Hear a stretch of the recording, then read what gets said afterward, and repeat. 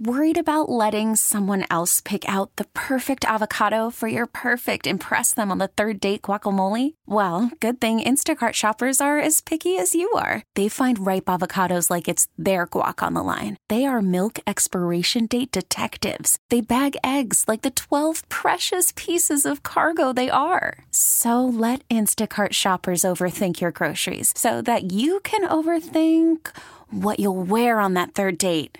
Download the Instacart app to get free delivery on your first 3 orders while supplies last. Minimum $10 per order. Additional terms apply. What's coming out of Milwaukee tonight is absolutely incredible, and it has nothing to do with the game that's being played between the Bucks and the Raptors. If you have a Twitter, and even if you don't, go on Twitter right now. It's kind of breaking the internet. There is head-to-head beer-chugging competitions across court between Aaron Rodgers, his offensive lineman David Bakhtiari, Kristen Yelich of the Brewers. It is incredible stuff, and I doubt we're going to see anything better than this this entire year. It's worth it. Trust me, you'll thank me later. This is fantastic stuff. Let's bring in Jake Madison, host of the Locked On Pelicans podcast. Jake, please tell me you're enjoying this as much as I am. I will. I saw that. It's pretty fun. It's nice to see people turn it up for the Milwaukee Bucks. I will say, though, maybe what Kawhi Leonard's doing on the court is a little bit more impressive than that. 93-90, 32 points for Kawhi, Jake, and he's having an all-time NBA playoff run this year. It's incredible what he's doing.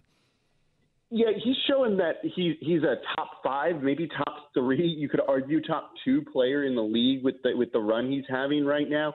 And don't forget, tonight what he's doing with the 32, 6, and 8 is on a pretty injured leg. He looked very slow and hobbled in Game 4, and he still went out and played incredible for him. And he's doing it again tonight when he's still clearly not himself. But this guy is just an unbelievable basketball player, and it's really fun to watch him back in the playoffs and healthier than he was last season. Jake's at Nola Jake on Twitter. Give him a follow there. I tweeted out a couple of days ago, and I think this was actually before Game 3, Jake, that the Raptors are the classic nobody believes in us team. And I'm not saying I saw this coming where they would win possibly 3 games in a row in this series, but they are using that to their motivation. And it's kind of incredible that now they're, 3 minutes away from taking this back to Toronto with a chance to get to the finals.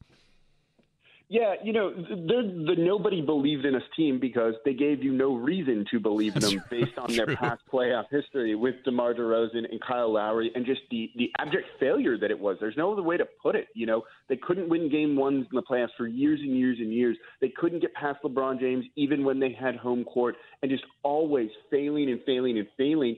But then they made that kind of all-in move for Kawhi Leonard this year, sending out fan favorite DeMar DeRozan, almost stabbing him in the back in a weird way with that, and bringing this guy in who's kind of revolutionized their franchise, giving them, a guy who can kind of you can rely on in the clutch in Kawhi, who does it all, who's tremendous defensively, offensively, makes his teammates better. So I think you're seeing just the evolution of the Toronto Raptors and then taking the next step. Don't forget, they fired their head coach, who won Coach of the Year, and replaced him with one of their assistants in Nick Nurse to kind of get them over the hump and really mix things up. So good on Toronto for realizing where they were, what they needed to do, and it's starting to pay off. Yeah, but most people probably didn't know who Nick Nurse was before Drake hugged him on the side of the court the other day. Back-to-back threes by Brook Lopez and Fred VanVleet, and here we go. Incredible game. 1-point Raptors lead, minute 48 to go. We're talking to Jake Madison, host of the Locked On Pelicans podcast. All right, Jake, we were texting a little bit earlier this week about my crazy, wild theory that it's not out of the realm of possibilities that the Pelicans could come out of this draft with both Zion Williamson and Ja Morant. I laid it out last segment for everybody. It would take a 3-way deal with the Grizzlies, either with the Knicks or with the Lakers, most likely, for that to happen. Not saying that it's extremely likely to happen, but Jake, am I completely off base? Is it not a possibility at all, or is it a possibility?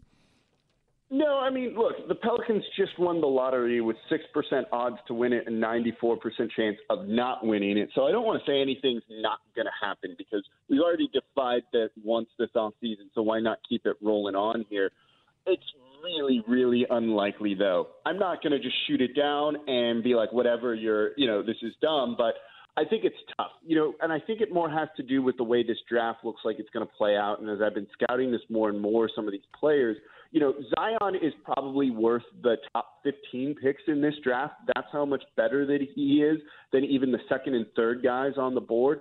I have Ja Morant, who's expected to go number 2 overall. Pretty high over R.J. Barrett, who's expected to go 3.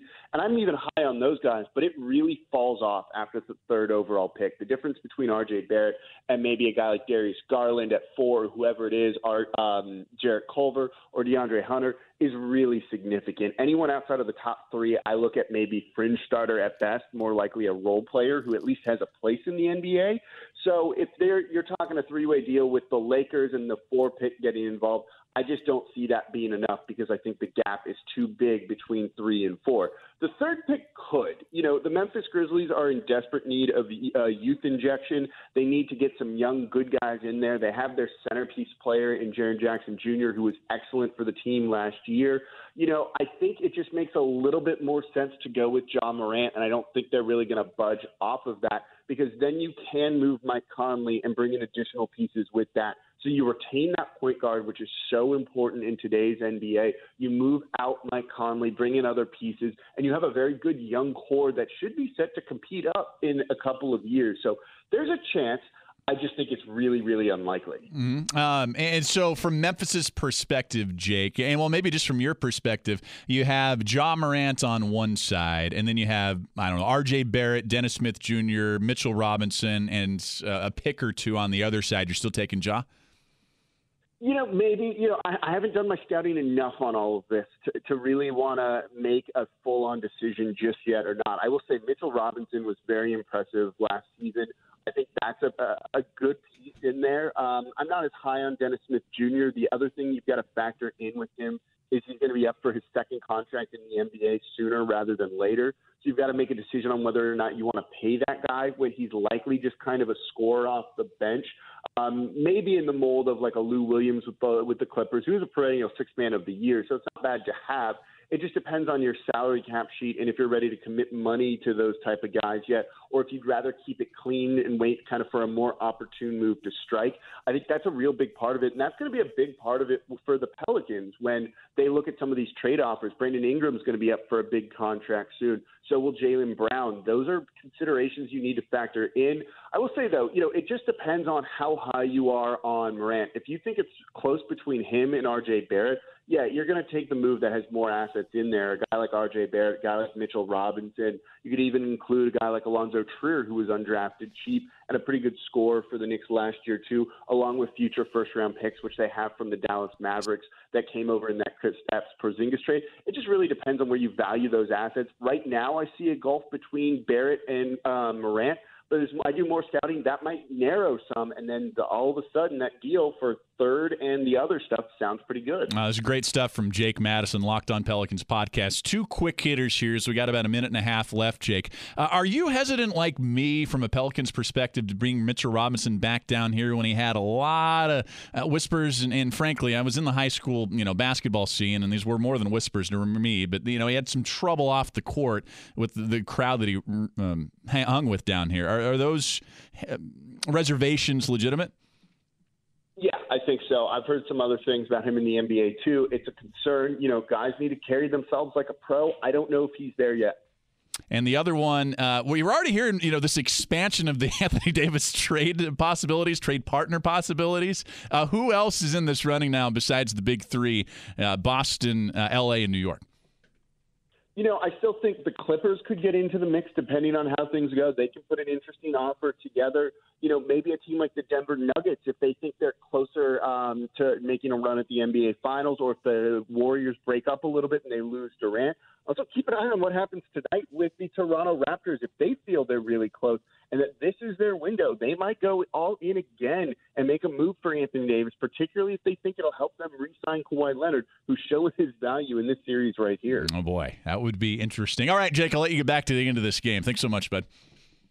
course. Thanks for having me on, Seth. All right, Jake Madison, Locked On Pelicans podcast. He is the absolute best. You can find his podcast daily, lockedonpelicans.com. And your favorite podcast app. It is a 3-point Raptors lead. 3-point lead. Here come the Bucks. 35 seconds left. We'll update you on it next.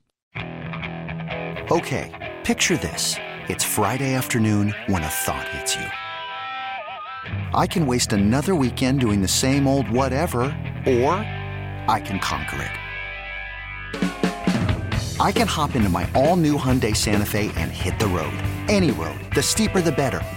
Because my all-new Santa Fe is available with H-Track all-wheel drive, so I can hit the trail without a worry in the world. Heck, with 3 rows and best-in-class rear cargo space, I can pack the whole family in with all our gear. We've got available dual wireless charging for our phones, so we'll never lose touch with civilization, and we won't lose touch with the primordial power of Mother Earth. So which is it? Waste the weekend or do something a little more epic? And conquer it in the all-new Hyundai Santa Fe. Visit HyundaiUSA.com or call 562-314-4603 for more details. Hyundai, there's joy in every journey.